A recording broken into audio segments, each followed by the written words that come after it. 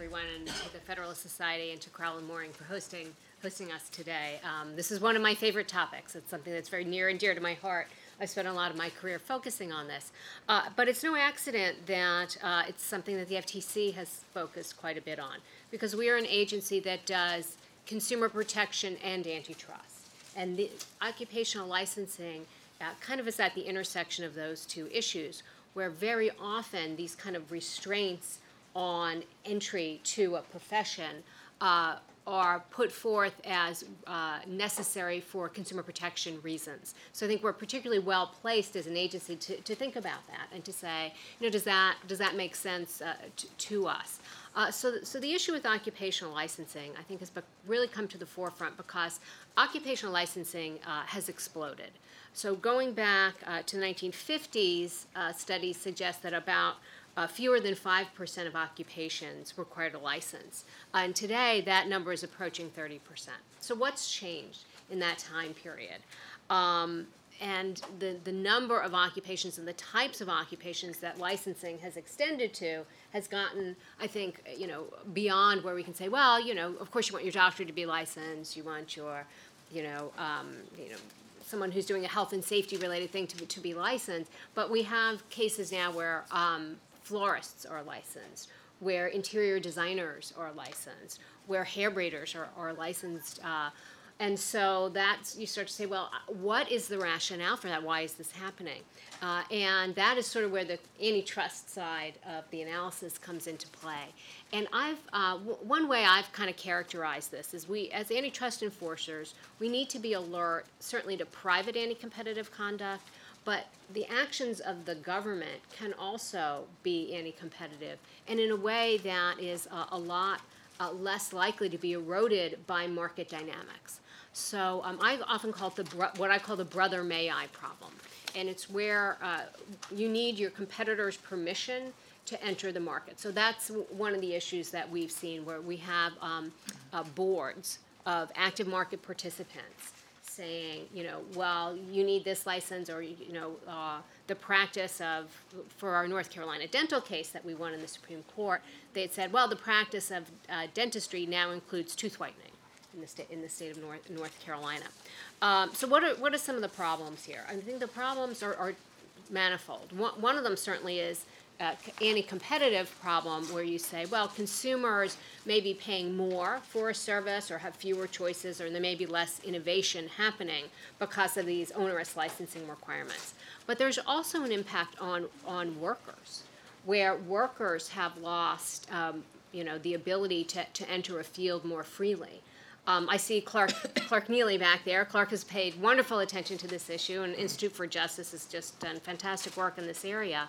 But I think that's one of the issues here is what about the individual worker and their ability, even if they have a skill that we all agree requires a license, if they are moving from state to state, they have to undergo that licensing all over again. Now, certainly, that isn't necessarily an FTC antitrust issue. We have focused more on where you've got an active market participant saying, you can't compete with me.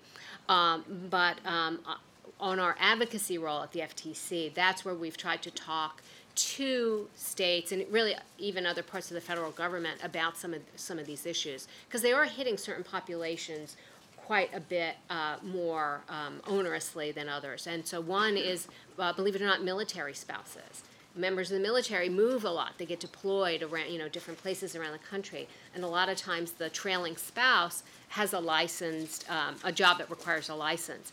And they have to get relicensed, recertified, pay these fees, undergo tons of training, even if they've been active in the field already. And it has led to I think it's one of the contributors to the fact that you've got an unemployment rate of almost 20% in that population. So that's why I launched my Economic Liberty Task Force at the FTC. I see it as an attempt to shine a real spotlight on this issue. Certainly we can continue to bring enforcement actions where appropriate, but it's mainly an advocacy role. Then I talked often about it being a coalition of the willing, because I think a lot of groups consumer organizations, you mentioned the bipartisan appeal of this, has, extended to a lot of, the interest in this topic to a lot of different areas. And I've worked with states. Governor Scott Walker and I did a joint op-ed on this issue. So I think we're at a particularly good time to make progress on this issue. But the problem is, the lack of competition, the higher prices, lower innovation, but also the effects on the workers.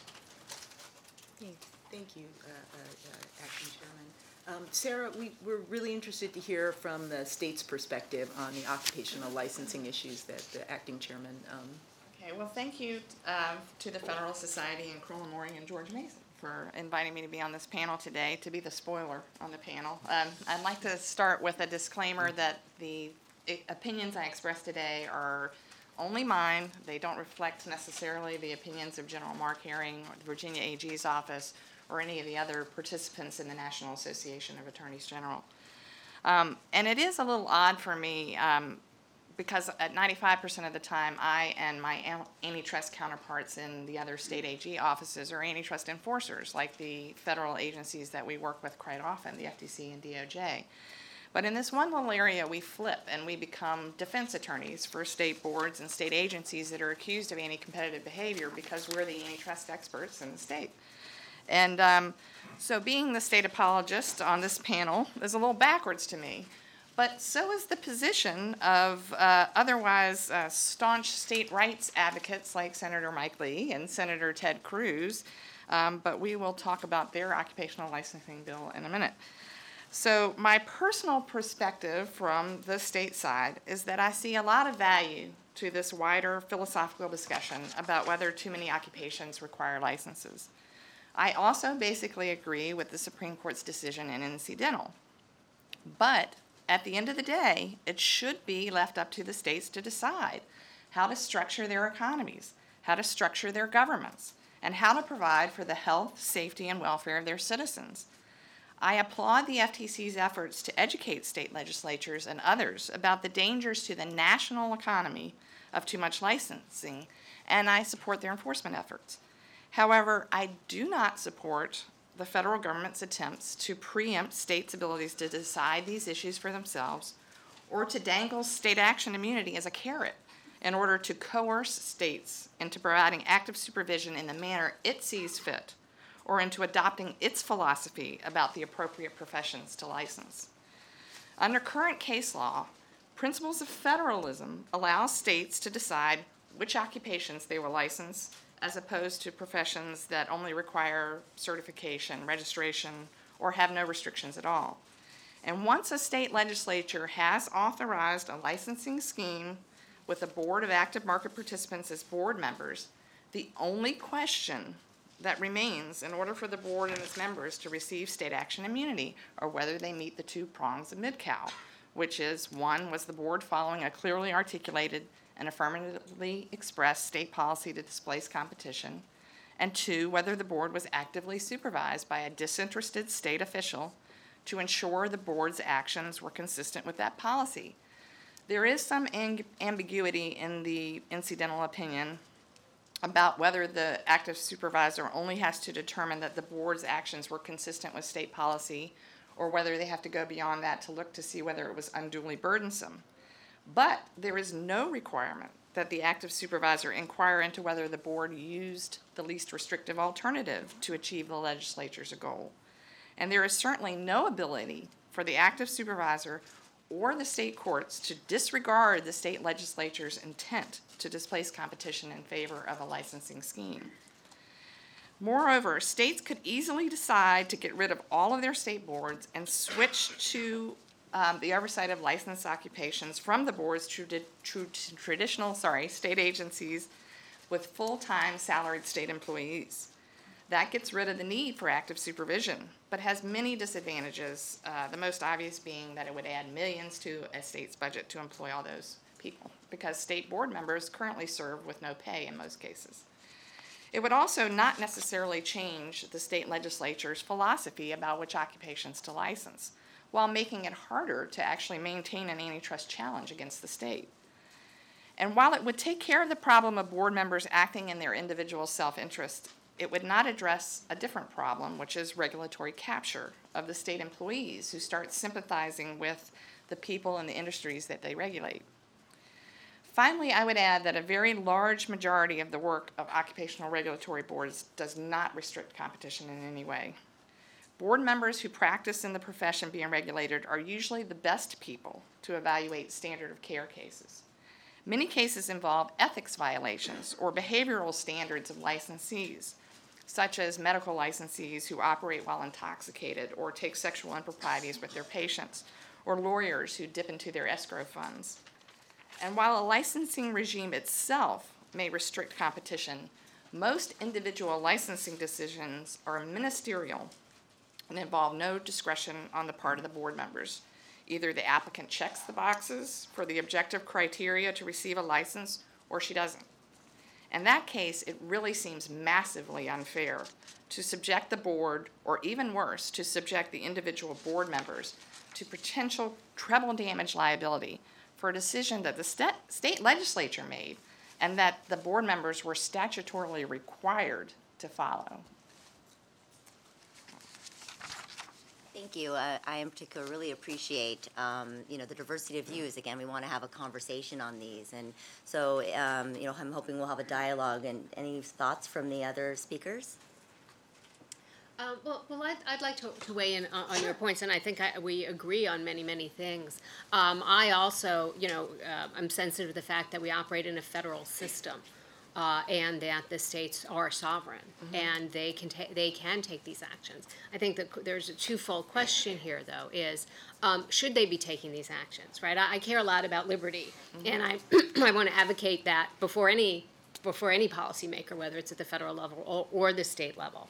And I think that's a lot of what we're trying to do here, is to say, is this really, best for your citizens? It's a true application of public choice theory, right, where you've got concentrated benefit to the providers, and they're going to lobby and say, here are all the good things, wonderful things this licensing regime is going to do, and the consumers who will pay the price don't even know it's happening, or their interests are very diffuse, so they're not going to be there.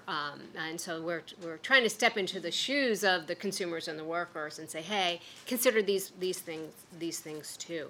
But on the second issue, for the state action doctrine, I think that's what it's really trying to do. It's trying to say, is this truly an action of the state, rather than the state, one of my favorite phrases from the case law is casting a gauzy cloak of state authority on what is essentially private economic conduct. So I think that's kind of the other factor.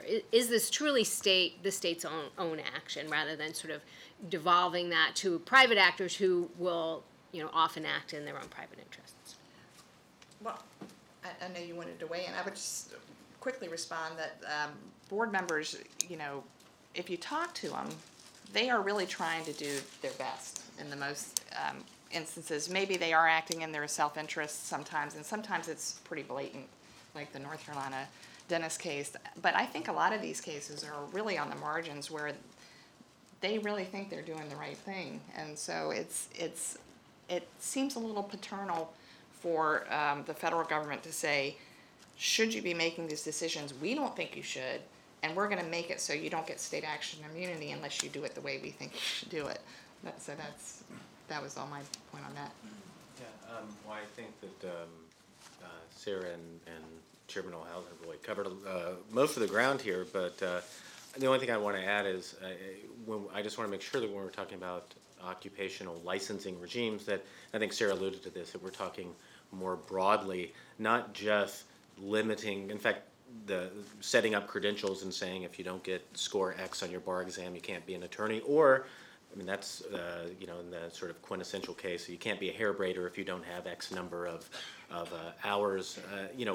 That's one level, but a lot of the work I did when I started at the FTC in the Office of Policy Planning was looking at there's a host of state restraints on competition that maybe you can put them in the occupational licensing category, but attorney limits on attorney advertising, and we've had several Supreme Court cases on the First Amendment issues surrounding that, but there are still to this day, state bars that try to limit the ability of attorneys to advertise. Does that fit into occupational licensing? Not, I mean, you can maybe put it in that, but it's a different animal. Minimum service requirements. There was a issue with that when the internet was burgeoning, and there were online real estate providers. The traditional real estate providers didn't like that. So what did they do? They tried to, in various states, set up minimum service requirements that said, well, if you're going to be a real estate agent, you've got to do house showings, and you have to do all these sort of things that are traditional. Why did they do that? To prevent disintermediation. Again, if that really occupational licensing, it wasn't about whether you can be a real estate agent or not.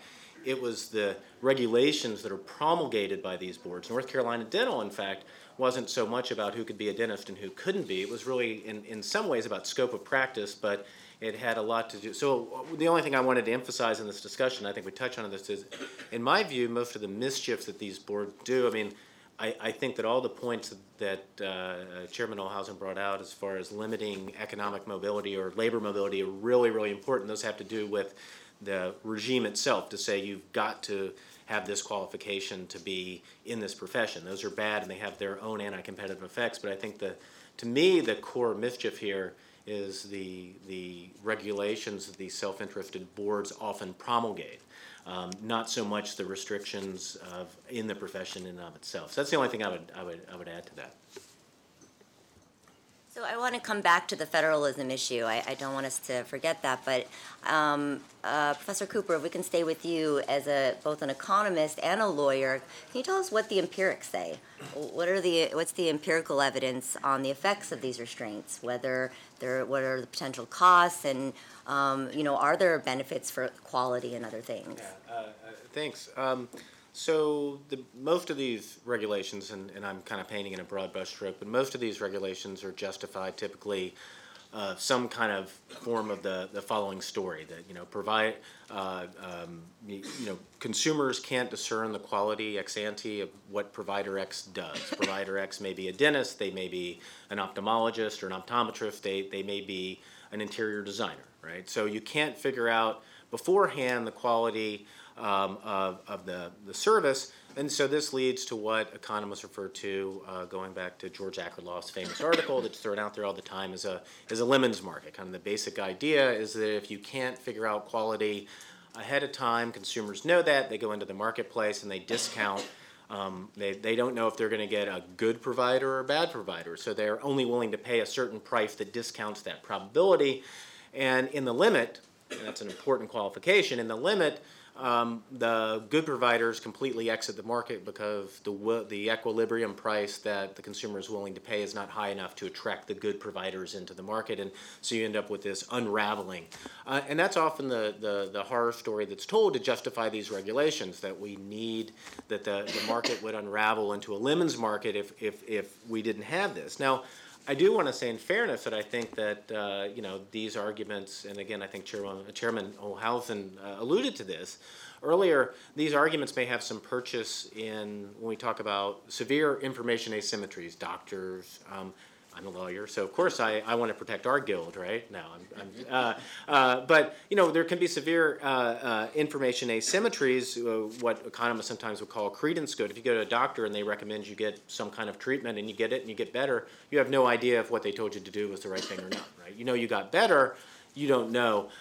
Even if you can evaluate, say, you go to a doctor or maybe an attorney doing some sort of complex transaction, maybe custody, something where the stakes are high, or your life in a capital murder case, you may find out after the fact that, oh, my lawyer or my doctor was no good because you die, or you or you get the death penalty, right?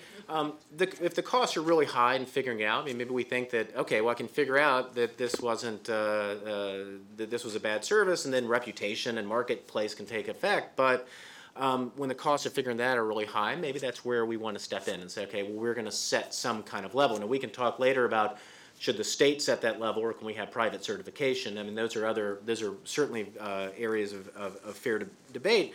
But although this argument may have some purchase for these severe asymmetric information problems, it's harder to make that in kind of the archetypal case that I alluded to, the hair braider or the interior designer. You know, you go to get your hair cut and you get a bad haircut, you can know that pretty quickly, right? I figured it out, and the costs are relatively low, maybe leaving aside first dates or job interviews, right? But for the most part, these asymmetric information, theoretically, this idea of a lemons market for hair braiders or interior designers or barbers doesn't really hold much water. Now, going to your question, so that's kind of the theory behind it. The empirics are pretty much suggest what you would think. I mean, the FTC did a lot of really cutting edge work back in the 80s, mostly in optometry. To find that, and these weren't quite occupational licensing, but they had to do with what were called commercial practice restrictions when eye doctors were allowed to partner up with the lens crafters. In fact, just a little bit of trivia, Virginia, you still can. If you go to lens crafters in Pentagon City Mall, notice that you walk on the side door because the Dr. Smith can't be legally associated with lens crafters. There's still some states that have these so-called two-door requirements, but there was good evidence in the 80s that these restrictions and restrictions in advertising that are promulgated by these boards don't really do much. And there's also more modern literature, and I would commend everyone to look at in President Obama's Council of Economic Advisory report from last year. They do a great review of the literature, the old stuff and the new stuff, and it's almost 100% unanimous that there's no impact on quality from these licensing. No matter how you measure it. And that these laws do tend to increase price. I think the price effect is a little. They certainly limit mobility. They certainly limit entry. The price effect is maybe not as robust as the lack of quality effect, but it's there. The one thing I would want to add is just because you see a licensing regime increases the level of quality, that doesn't necessarily mean it's good for consumers either. Because everyone doesn't need to buy a Mercedes, right? I mean, you could make a regulation that every car must have X, Y, all these features, which means we're all paying $50,000 for a car, and it's a really nice car. And the same thing could be true if you could force everyone to go to an ophthalmologist who has spent 5 years board certified to get just your eye exam. When now, if anyone's been to get their eye exam recently, all you do is you stick your head in something with the receptionist does it for you, and they get your prescription really, really close, and the eye doctor just kind of tweaks it a little bit, right? And so maybe it's higher quality if you go to the ophthalmologist, but should we all be forced into higher quality? Not. It shouldn't be the case. So anyway, I'll just leave it at that. But that's kind of where we are. I think the empirics say strongly that these tend to limit competition and don't really provide any benefits for consumers. So I want to follow up on the price effects. I know in the Obama report, I believe they said something like the cost to consumers was around $100 billion. So can you talk a little bit more? You said you're not about the price effects. Well, I mean, there are a host of, again, I would commend anyone to look at that. They do a great literature review. I mean, there are a lot of studies. I think it's just hard to tease out price effects in this. I think that's the main problem. I mean, I'm not exactly sure where they got that number. I think there's no doubt that these are costly to consumers. I would just say, as an economist and reviewing the literature, I just wouldn't think that the price effects literature is perhaps not as robust as the quantity, but it's there. I just wanted to be a little careful when I'm saying. Appreciate that. Any comments? Not so much on the price effects, but on you're asking empirics. What do we know? And I think one of the most interesting factors or facts that I've seen is that only about 60 occupations are licensed in every state. But there are over 1,100 occupations that are licensed in at least one state.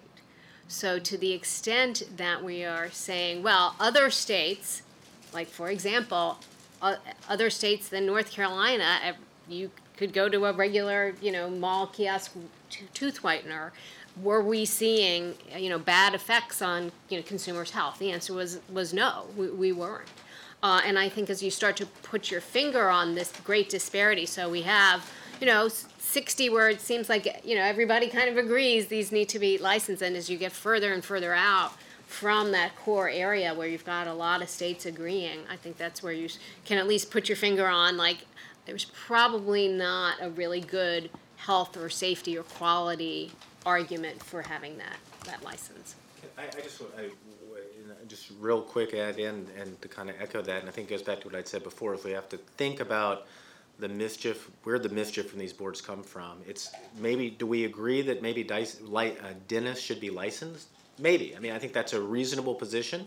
There are certainly arguments on their side, but even if we agree that dentists should be licensed and they may have to have some minimum quality, should they be able to say kiosks, and by the way, you can't get your teeth whitened anywhere else except in my office for a lot of money, right?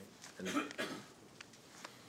would say that in North Carolina, the North Carolina dental case is an excellent case to show why active supervision is a really good idea for these boards, because that would never have happened if there was a disinterested state official that was actively supervising that board, and then we wouldn't have all this kerfuffle.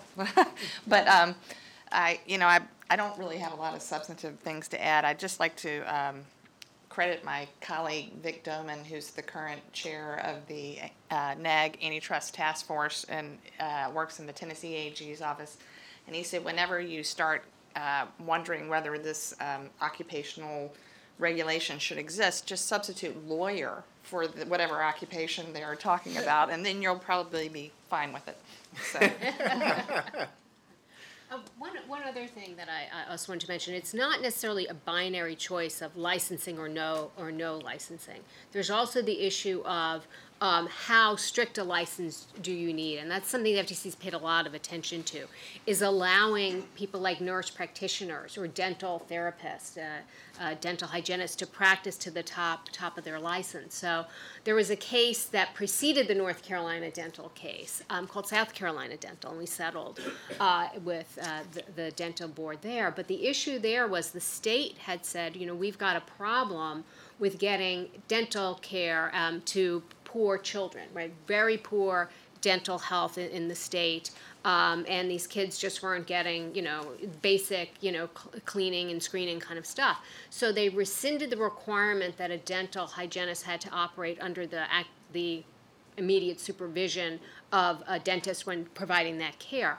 So that the hygienist could go out into the poor schools and give these kids, some basic dental care. And the dentist went and reinstituted that requirement as an emergency regulation in their, it was like, could it be clearer the state wanted something different? But the thing there was the degree of licensing, right? So I wasn't saying, well, there shouldn't be any licensing. It was allowing them to practice, and we've done a lot of that. One of the projects that I worked on when I headed up the Office of Policy Planning was allowing nurse practitioners to practice in big box stores like the CVS, the Target, things like that, where you really are expanding access to people who, couldn't take time off from work, may not have health insurance. They, on Saturday morning, their kids got I'm a mother of 4. I've seen all of this, It's Christmas Eve and you've got an eye infection. Oh, the doctor's closed. You want to be, you don't want to go to the emergency room. You want to have this kind of care. And I think that's the other thing, is expanding access to services and to care. It's most acute, I think, in the health space. And we're going to be moving into a world of telemedicine, right? There's enormous benefits to be had for that. But we're going to have to get the licensing right to allow that to happen, to allow the nurse practitioner to be with the patient when the doctor is, diagnosing remotely. So it's not a binary thing either. Well, let's come back to the federalism issue, and Professor Cooper, I'd like to hear from you. What role is there for, or if any, for federal antitrust law, and what about federalism? That's a good question, since this is sponsored by the Federalist Society, right? Anyway, yeah, and I think that again, we've already started at least touch on this, but the state action doctrine, and I imagine if people were interested in this in our panel, you all many of you are already steeped in this, so I apologize if this is just a review, but the state action doctrine is really kind of a compromise. What the Supreme Court has crafted as a compromise between the national policy in favor of free market competition, as evidenced in the federal antitrust laws, and federalism, which is obviously part of our system, part of our Constitution. So, what if the state action doctrine? In how do you apply it? Sarah actually alluded to this already when she talked about North Carolina Dental. Is that there are two prongs. There's what's called clear articulation. The action that, so if you start with, say, a private with private actors or a board, or is what they're doing, is it pursuant to a clearly articulated policy to plant competition, where some of the litigation issues come in here, and the FTC with Phoebe Putney, and there have been some how specific does the policy have to be? Do you have to be acting to, does the state have to spell it out precisely? And if you go beyond that, you're in trouble. Or I think it's generally kind of this idea of reasonably foreseeable, but there's always some, which was the Supreme Court said in Omni, but it has to be. You can't just say, well, the state said I can regulate, so then I can do anything, right? There has to be a state policy that says we're going to displace competition. And then there's the active supervision prong, which again is something that the Supreme Court hasn't really elucidated what that means in detail. They've said a lot about what active supervision means, what clear articulation means, but not a lot about what active supervision means, though North Carolina Dental was a landmark case because it said that self-interested boards would be subject to this prong. Why? So going back before North Carolina Dental, it was clear that municipalities were subject only to this clear articulation. So if a town of Halley, decides to limit competition, garbage, who can pick up garbage, well, we don't need to have someone supervising the municipality, but the municipality is not sovereign, so they don't have the benefits of federalism. But if they're acting pursuant to a state policy, that's okay. That's enough. Until North Carolina Dental rolled around, it was unclear whether the self-interested boards would be more like a town and just be acting. If you're acting pursuant to a state policy, that's enough. Then you just go out and license and regulate how you want to. Or would they be considered more like private actors? And what was the landmark and something, again, at the Federal Trade Commission has really been on the forefront of trying to push this and find cases that to test this proposition. What was revolutionary about North Carolina Dental was they said, yes, if there is a board that is composed of self-interested actors who, a decisive majority who control who are active market participants, then we're just going to treat them like a private cartel, like a trade association, and therefore they're going to be subject to active active supervision. So that's kind of where we are now. I mean, that's how the Supreme Court has made that balance, and now with North Carolina Dental, and why in many ways we're having this panel, and why I've been on several panels with Farrah about this, is that it has opened up a whole Pandora's box of federalism issues. So if we have active supervision, well, how are states going to implement this? When are they allowed to regulate professions? This was front and center in the dissent in North Carolina Dental, written by Justice Alito, about why can't, essentially, I'm obviously grossly paraphrasing, but this is a state issue. States have regulated professions forever, and if they want to say teeth whitening is the practice of dentistry, let them do that, and let them allow practicing dentists, comprise a board to do that. Some of the boundaries, so that's going to be one issue. What does it mean to be actively supervised, and how expensive is that going to be for states? Is that going to mean they're going to have to dismantle some of these licensing regimes? Another issue, something I've written about, kind of shameless plug, is what is an antitrust inquiry going to look like? Because we haven't had that yet. When a board is stripped of immunity. So let's say that you actually litigated the substance of North Carolina Dental and you had to do it under a rule of reason. Well, we know from National Society of Professional Engineers and other cases that you don't let non-competition concerns into a rule of reason inquiry. So I say, well, I wanted to regulate the use of teeth whitening because I was concerned that consumers were going to be harmed because they'd have too much fluoride or too much oxidation or whatever. They'd burn their gums, whatever it is. Well, all that may be true, but that's typically going to be, that would not be a justification, just like the engineers can't say, we're worried that bridges are going to fall down. The dentist can't say, we're worried that consumers are going to burn their gums. So that's, I think, a very unanswered question as to what sort of defenses, once you've been stripped and you have to litigate the substance of this, what are the defenses left for the board? I've argued that it could be de facto per se, in which case it would lead to what's called antitrust preemption, but it's another issue. But I'll just kind of leave it there.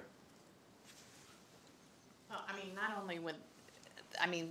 boards are required to follow state law, so where does that fit into their defense under a full-blown rule of reason analysis? Is the board says, I was following the law that I am required to follow, and you're not letting me put on a defense here. And I do have a big problem with National Society of Professional Engineers saying that, if the legislature has made the decision to restrict competition for health and safety reasons, it wasn't the board's decision. It was the state legislature's decision. So why are you making the board defend the legislature's decision when they had no discretion whether or not to follow that rule? So it's a very, very complicated issue, and it's really unfair to state boards and state board members to have to defend that. And since incidental, there's been a lot of pushback from individual board members who are no longer willing to serve on state boards because they're individually liable for treble damages if they're individually sued, like they were in the case that I was involved in. And some states' constitutions don't allow them to indemnify board members. So they're not getting paid to do this. They're doing this as a public service. And then they're going to be hauled into court and made to defend a full-blown rule of reason antitrust case with one hand tied behind their back. And it's not a workable situation at all.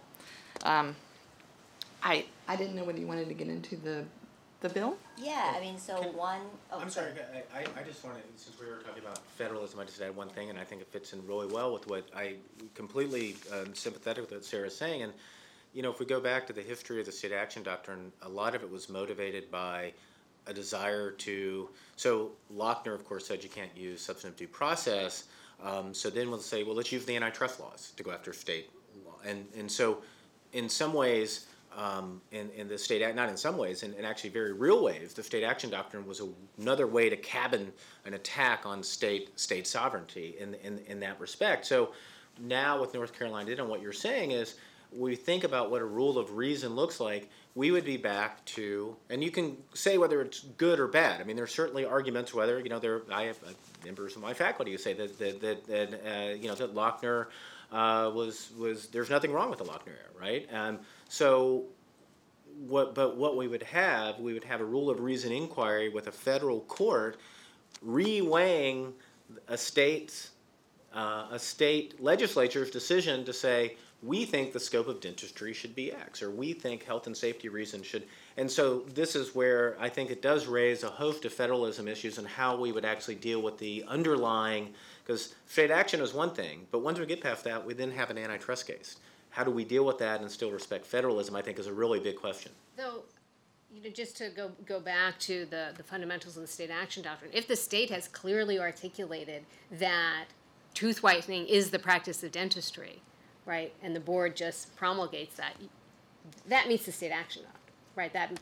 They satisfy that defense, right? So, because one of the things I really, the way I try to think about how this works is going back to what the Supreme Court has said over time, which is this is supposed to assign political responsibility, not obscure it, right? So if the state itself is saying, well, we think that this common practice that in every other state is you can go to the drugstore and just get it and do it yourself, but we're going to say it's the practice of dentistry in our state, and people don't like it, well, they can say to the legislature, what are you doing, right? We don't like that, rather than, well, this murky thing some board member decided on his own. So, if the state has, that's what clear articulation is, right? So.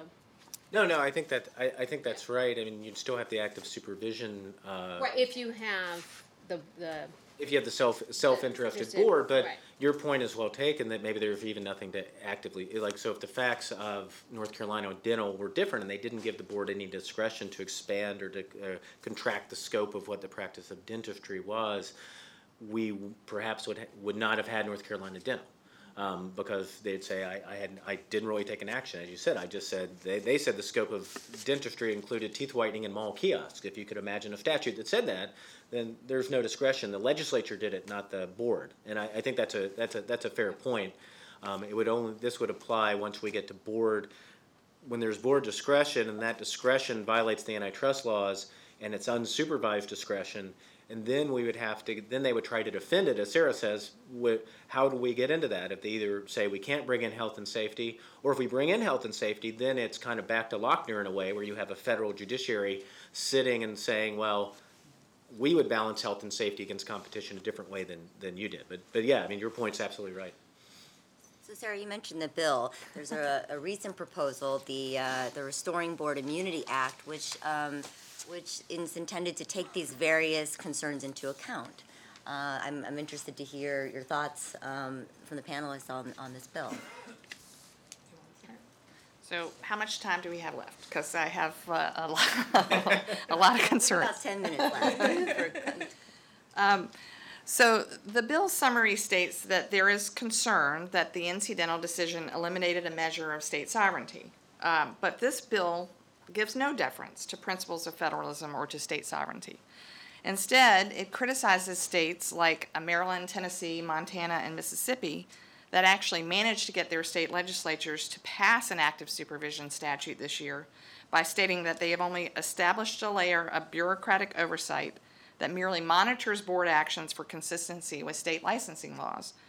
Well, so what is the purpose of active supervision? It is to ensure that a board's actions are consistent with the state's licensing laws. That's exactly what they're supposed to do.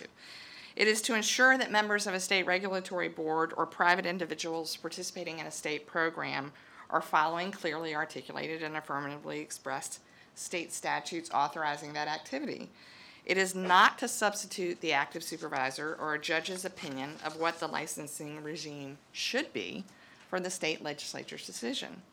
And as a matter of fact, this bill would subject state boards to a much higher standard to receive state action immunity than private trade associations or other private citizens acting pursuant to state policy would have to meet under the current case law of Patrick v. Burgett, Tycor, and NC Dental.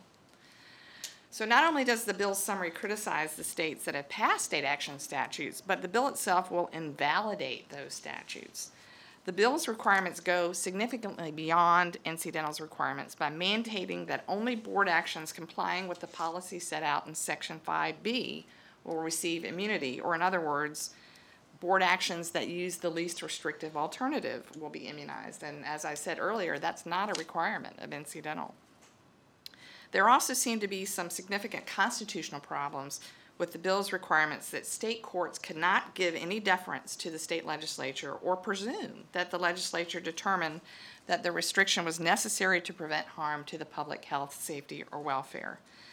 This, again, allows a state court judge to substitute its judgment for the decision of the state legislature and is contrary to antitrust precedent that the legislature is presumed to have considered the anti-competitive effects of the statutes and passed them anyway. In addition, there appears to be an extra requirement that the state act in good faith to implement licensing reforms in order to receive immunity for any board decision. The board also changes the standard of review to clear and convincing evidence and puts the burden on the board to show that its actions not only were to protect an identified important government interest, but that the restriction was substantially related to that identified government interest, and that it used the least restrictive alternative, and that it acted in good faith. So there's a lot of standards there. The plaintiff only has to make out a prima facie case that the restriction substantially burdened his ability to engage in that profession to switch the burden to the board to justify its behavior. And the term substantially burdened is not defined and seems like it would cover a potentially any restriction that a board imposes. The board must then defend its actions without the court being allowed to defer to the legislature or presume that the legislature intended to protect the public from harm, or that the restriction is substantially related to that presumed harm. And like I said before, it's kind of like being asked to fight with one arm tied behind your back. And as I can tell you from doing this, getting just one case against a board to summary judgment can cost several $100,000. So efforts like this bill that will increase litigation against boards will significantly add to state budgets. So I don't want to be too snarky about it, but I think this bill highlights a common problem when the federal government tries to mandate state behavior. It really doesn't have any idea how difficult and time-consuming and expensive it is to implement these big ideas into 51 existing and different state governments, and how many revisions to state codes would be required to do so, because this would conflict with wide swaths of the Virginia Code, I can tell you that. Not just the Administrative Process Act, but all the enabling acts for the state boards itself. At a minimum, this bill creates an unfunded federal mandate for states to create an Office of Supervision of Occupational Boards or restructure its judicial review procedures. And like I said, it will cause extensive revisions to state codes. At the end of the day, this bill is really unworkable for states to implement, which leaves the states without any antitrust immunity for state boards' decisions if the bill passes.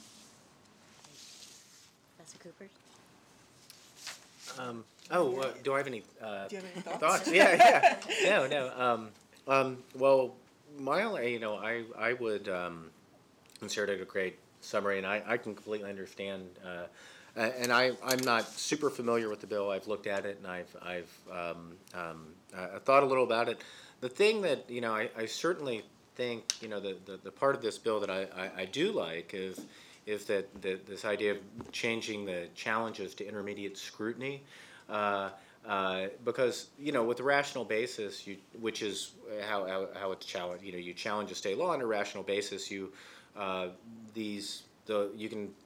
It's basically the state wins. I mean, not always. I mean, IJ has been successful in some cases, but the deck is stacked against. I like that notion of an intermediate scrutiny type analysis where the state actually can't just say, lemons market. See, the legislature said lemons market, so we win. Exaggeration a little bit, but it's not too much of an exaggeration, and so actually having to maybe justify these. I mean, that's just me as kind of an economist thinking that some of these licensing laws are bad, but I understand the federalism. Certainly understand the federalism point. The only thing I would say is kind of beyond just the substance of this is it is amazing to think. I think when I left this place here and then went over to the FTC and started working in the Office of Policy Planning and working a lot on state restraints and competition, to think here we fast forward many years, but here we've got a Democratic administration releasing a very influential report that's fairly critical. Last year, not this year. I know that there's not a Democratic administration. I see a few. Last year, there's a Democratic administration releasing a fairly influential report on occupational licensing that's, somewhat critical, or at least pointing out that there's a lot of improvement here. And then we have, 3 influential Republican senators introducing a bill that takes serious aim at the problem. I think the fact that it's on a national stage now, and I think that there's this kind of bipartisan consensus that things have gone awry at the state level with this occupational licensing, and something needs to be done. I'm not exactly sure what. I'm an antitrust lawyer, so I like antitrust as a tool, but I think there's a lot of things to like in this bill, and we'll just stay tuned. I guess that's kind of where I am with it. Well, I mean, certainly the goals of the bill are very consistent with what the FTC has been doing, both on the policy front and on an enforcement front. And one of the things that I'm glad to see, it does preserve the FTC Section 5 authority, which we don't get treble damages. Our cases don't seek money in these situations, because I do want to preserve some antitrust oversight, but some sensitivity to some of the difficulties it creates for the states. But I do think James, you have put your finger on it. I mean, I think that it's a signal of the fact that a lot of people are seeing that this is a problem. This is a problem for consumers. This is a problem for workers. It's a problem for the economy. So we need to figure out how do we fix this. I'll add that the parts of the bill that Senators Cruz and Lee and Sass just introduced are from a model bill, and I'm blanking on the name, by an organization with the certification, the least restrictive alternative, the list to most restrictive being licensing. Several states actually did introduce a bill that was based on that model bill this past session. And as far as I know, not a single one passed. So, I mean, state legislatures are looking at these issues. They're just not there yet. Included in the bill was also mandatory sunset review for a certain number of boards every year, and things like that. So I think they're moving, but you can't get states to move very fast. It's how many years now since the incidental decision, and most of the states still don't have an active supervision bill, including Virginia, much to my chagrin. So. Well, Lisa and I have a couple other questions, but we want to make sure we save time for your questions. So we have yes, I see one in the back, and we have a mic that's going to go around.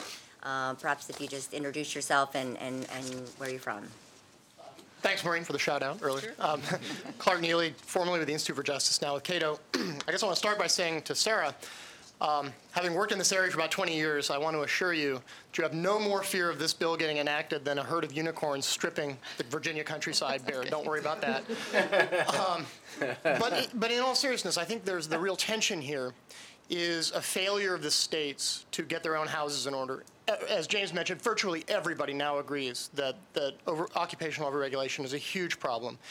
And then right down at the micro level, we can talk about just abuse after abuse. You really do have to have a college degree to do interior design in Florida. It really is illegal to sell floral arrangements in Louisiana without a license, and I could go on and on. I don't want to pick on Virginia, but I will. Virginia is one of the last 2 or 3 states in the country that requires a funeral director's license to sell caskets. You have a certificate of need requirement for medical devices. I could go on, but I won't. As the failure of the states to get their own houses in order, and the failure to evince any interest in getting their houses in order on this front continues, I think it's a practical matter. It is just going to invite federal attention that you may not want. So the question is, what has the state of Virginia done that has been sort of the most significant step in getting its house in order when it comes to occupational overregulation? First of all, it's the Commonwealth of Virginia.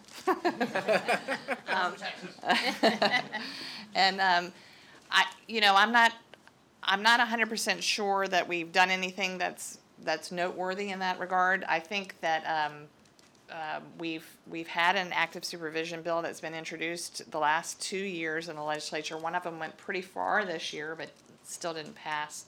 Like I said, we had one of those model bills that required sunset review. I will say that I think that saying that licensing is a huge problem in this country sometimes seems to me a little bit of an overstatement, because I don't think, 60 occupations are licensed in every state. I think we can all agree that maybe those 60 occupations should be licensed in every state. So let's pick the outliers, like not funeral directors because they are licensed, but hair braiders and floral designers, and work on that, and stop making the people that are in the professions that really should be licensed feel threatened that they're gonna face some big antitrust cases. And when you say, I was curious, that they should be licensed, what is that based on? Well, I think that,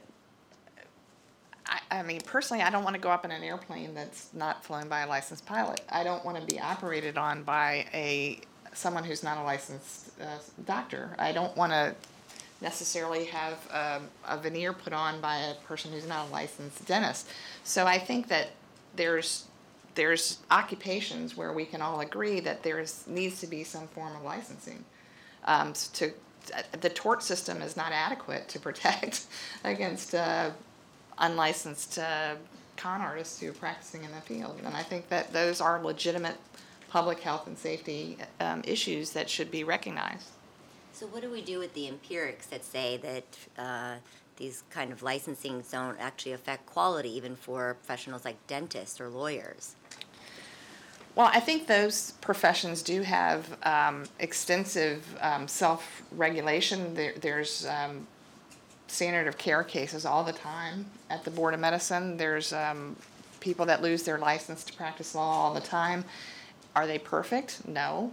But I think that doctors are the best people to determine whether the standard of care of other doctors was adequate. I don't think that bureaucrats are necessarily the right people to determine that. But what about consumers? I mean, shouldn't there be some choice for the consumers? Some consumers may want a higher standard of care, and James was saying there's a cost trade-off, right? Some consumers in certain areas may be willing to accept a non-certified, if the risk is relatively low, and shouldn't they have the ability to make those choices? Well, that's a fairly affluent consumer who can determine those things. What about the consumer who doesn't have enough money and is forced to choose the lower price person, the lower quality person because they can't afford anybody else? I mean, shouldn't there be some minimum standards? Well, but I think when we frame it that way, you kind of cut out the consumer who can't afford the Cadillac care and just isn't getting any care, right? And we need to be sensitive to that.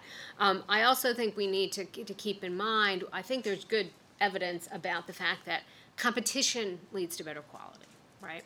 And so when we see regimes that are cutting off real competition, then we should be concerned. And I think that was the professional engineers case, right? It was saying, oh no, competition is going to lead to worse quality, right? Because they're going to compete to have lower prices, and so the bridge is going to fall down. But I think we have pretty strong evidence at this point that competition has good quality, leads to better quality. In fact, James, you mentioned the Phoebe Putney case. Yeah. Where the FTC won a victory in the Supreme Court, but couldn't stop the merger to monopoly from happening, and the state, was kind of saying, "Well, we'll oversee it. It'll be, don't worry, it'll be okay." And so I was like, "Well, that's a testable proposition." So I had our economists take a look, and we have some evidence suggesting quality's gone down in that. So that's the other thing that competition will kind of give the array to consumers of choice, quality, all those things. I think we all agree on that. But I also think, so we're looking at the licensed or not licensed, but also expand what is the profession, and that's a problem. And one of the things, the way I kind of got involved in this early on was the issue of whether you needed to be an attorney to do a real estate closing. And most states, you do not. You do not need to be an attorney. Virginia is a state where it's not required. Right. We've got a license. Not a, something yes, right. No. But as you started to look at these statutes, it said, what is the practice of law? Some of them were hilarious. So my favorite was, it is what attorneys typically do. I was like, well, then maybe you could say golf is the practice of law. Maybe you could say, they were like trying to extend, like Dropping kids off when at, you like mailed a letter Right. for a real estate closing, you put it in the mail to send the documents. Oh, that had to be a lawyer who did that. Like, how was that? How is that? Sensible kind of thing. So. I would just, the idea that maybe we want, because of information asymmetries, maybe we want some sort of some way for consumers to figure out whether you've met some minimum qualifications. That's fine, and that makes sense, and certainly in some areas. But I think one of the issues is it's unclear why the state needs to be that entity that does it. So there could be private certification, maybe not for doctors, I don't know, but it's unclear whether you couldn't just say get rid of the Virginia Board of Medicine and replace it with a private certification regime that's made up with doctors, very high professionals, and say, and a doctor could hang out a shingle and say, I've been certified by the private board of kind of like the Good Housekeeping Seal of Approval, which I say kind of jokingly, but as I understand it, I think before the FDA, that was in large ways how drugs were, there were private certification regimes, and so one thing I think we need to think about is whether we may need some way to get out of the asymmetric information problem, but it's unclear, even if we say, yeah, we need something, that it has to be government rather than private. And I just think that's something we need to think about as we go down this path. I think you're just switching one self-protectionist regime for the other. I don't think, whenever you're gonna have doctors deciding what the qualifications are for doctors and deciding who can't be a doctor, you're gonna have situations where you're probably doing some displacing competition. I don't wanna come right out and say any competitive things. But, and so, and why is a private certification company better than a state government to determine that? It would allow What's the consumer barrier to entry? choice. Yeah, I allows mean, consumers. I Well, think it's that gonna still everyone be a jumped in. barrier to entry. It's just gonna be a different barrier. to Well, I entry. think that there's a case, Sacker, I'm probably mispronouncing it, where it had to do if the ophthalmologists come out and say this sort of keratometry, the laser surgery. If this is, they say this method is no good, and so somebody sued and said, well, that's a barrier to entry, and the Seventh Circuit said, I think it was Easterbrook, could be wrong, but said, no, this is basically free speech, and maybe one organization has a bigger imprimatur, but it just because you say, but consumers can choose. So yes, I still may want to undergo this procedure, even if the Academy of Ophthalmologists have said it's not ready for prime time. But I guess the idea is consumers could sort in. It wouldn't be illegal to practice if you don't have the certification. Just the private certification would exist, and they wouldn't have the state power to. That would be to me the biggest difference. So I think one thing here is we're starting with the hardest case first, when there's so many other things where you can say, yes, for, makeup artists and hairstylists and florists, social media or reviews or Better Business Bureau can provide that function. We don't need the state saying, man, that is an ugly throw pillow, so you have a license, And, you kind of think about like restaurants, right? So we have the health department that comes and makes sure it's clean in the back, right, where the consumer isn't going and, checking. But we don't have them saying, does the food taste good, right? People rely on word of mouth and reviews and things like that. And I think there's a whole host of those things that can address, let's start with the low-hanging fruit, Right. fruit first. And then also, the great thing about states is the laboratory of the states. And you can see, the quality stuff where, in some states where you have the nurse practitioners are able to practice, you can kind of say, well, how, what's the effect on quality there? What's the effect on, there versus saying, well, let's visualize the perfect licensing regime to begin with. We can kind of look at what's already working and then go after. I mean, the health ones I think are very appealing because there is such a need there that's being unmet. But I'm not sure I'm ready to say that doctors who perform brain surgery shouldn't be licensed, and that is not the focus of the FTC's Economic Liberty Task Force, certainly. But should you be able to go to the nurse practitioner to get your kid's flu shot? I think the answer is pretty clearly yes. That would probably be a very good thing. So we only have about 5 minutes left. I want to make sure we have time for some other questions. Any other questions in the room? Yes, we have one over here. The mic's coming to you.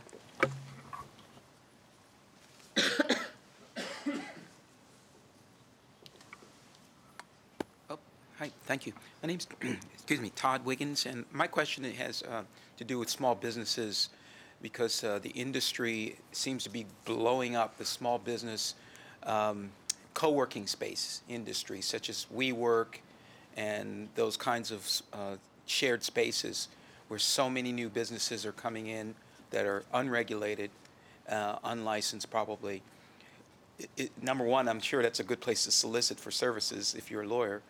If you're starting off. But secondly, what about those organizations? Should there be any regulations for who they accept to be in those co-working spaces? Should they be talking to attorneys about what they would consider acceptable businesses for their spaces?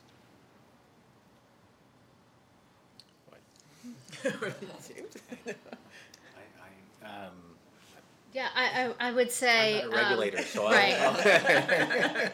Well, I certainly wouldn't want to say that there should be regulation put on the co-working space, right, where they need to have some sort of government oversight saying, well, you can only accept these kinds of business. I think reputation is going to be part of it, right? So if you create a reputation for being a place where you've got unethical businesses or problematic businesses, I think your reputation is going to suffer, and other people won't want to go there. So I think there's a market mechanism that I would imagine, I haven't studied this, I'm just theorizing, would operate. Much like, who rents in an office park or, other commercial buildings, I imagine that would have a similar dynamic. I would just throw out there that I think before you have any kind of economic regulation, you want to have an identifiable market failure, as a necessary but not sufficient cause. And then you still need to do a cost-benefit analysis. Is this regulation going to, actually solve the problem and not be worse? Any other questions? We have a few minutes left. Yes. Yeah, I'm Melissa O'Donnell. I need the mic. Sorry, thanks.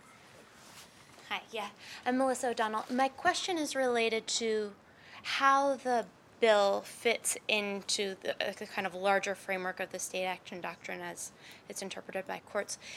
First of all, is it completely clear that the bill would displace the two-prong test that the Supreme Court has announced in North Carolina Dental and other cases? And number two, what would happen when a board, a self-interested board, is promulgating a rule related to something that is not licensure, as Professor Cooper was saying earlier? Like if the rule that is promulgated is not related to licensure per se, but something else, how would this law fit in? Are you talking about the bill that was bill. just introduced in Congress? Yes. Bill, not law, excuse me. Well, I think the fundamental holding of NC Dental stands where a state board would need to meet both prongs of Mid-Cal to get state action immunity. So they would still need to be following a clearly articulated state policy to displace competition. They'd also need to have active supervision, but the way active supervision is gained would be changed through this bill, and you would have to do all the things that the bill says you have to do in order to have active supervision, rather than the way NC Dental laid out active supervision. And I think that all the things you have to do to get active supervision are the problematic parts of the bill. As far as the rule,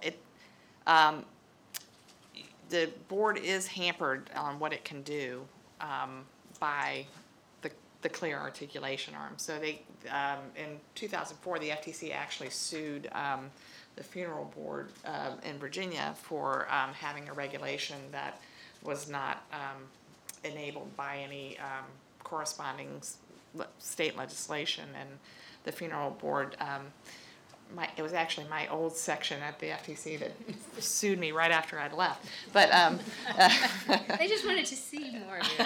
They missed you.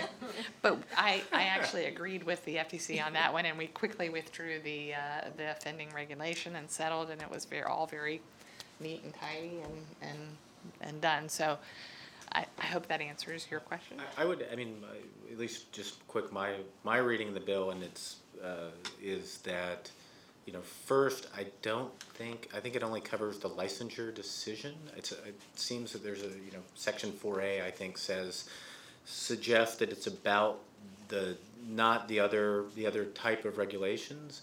And there are also two paths. So one path to immunity under this bill, however limited it may be, just to licensure decisions.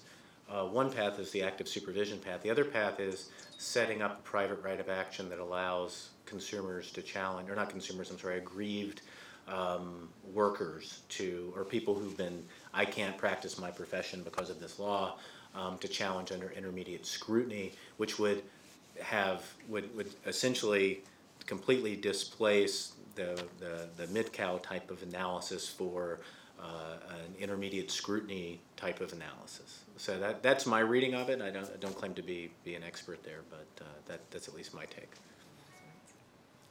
All right, well, we're out of time, so please join me in thanking our excellent panelists.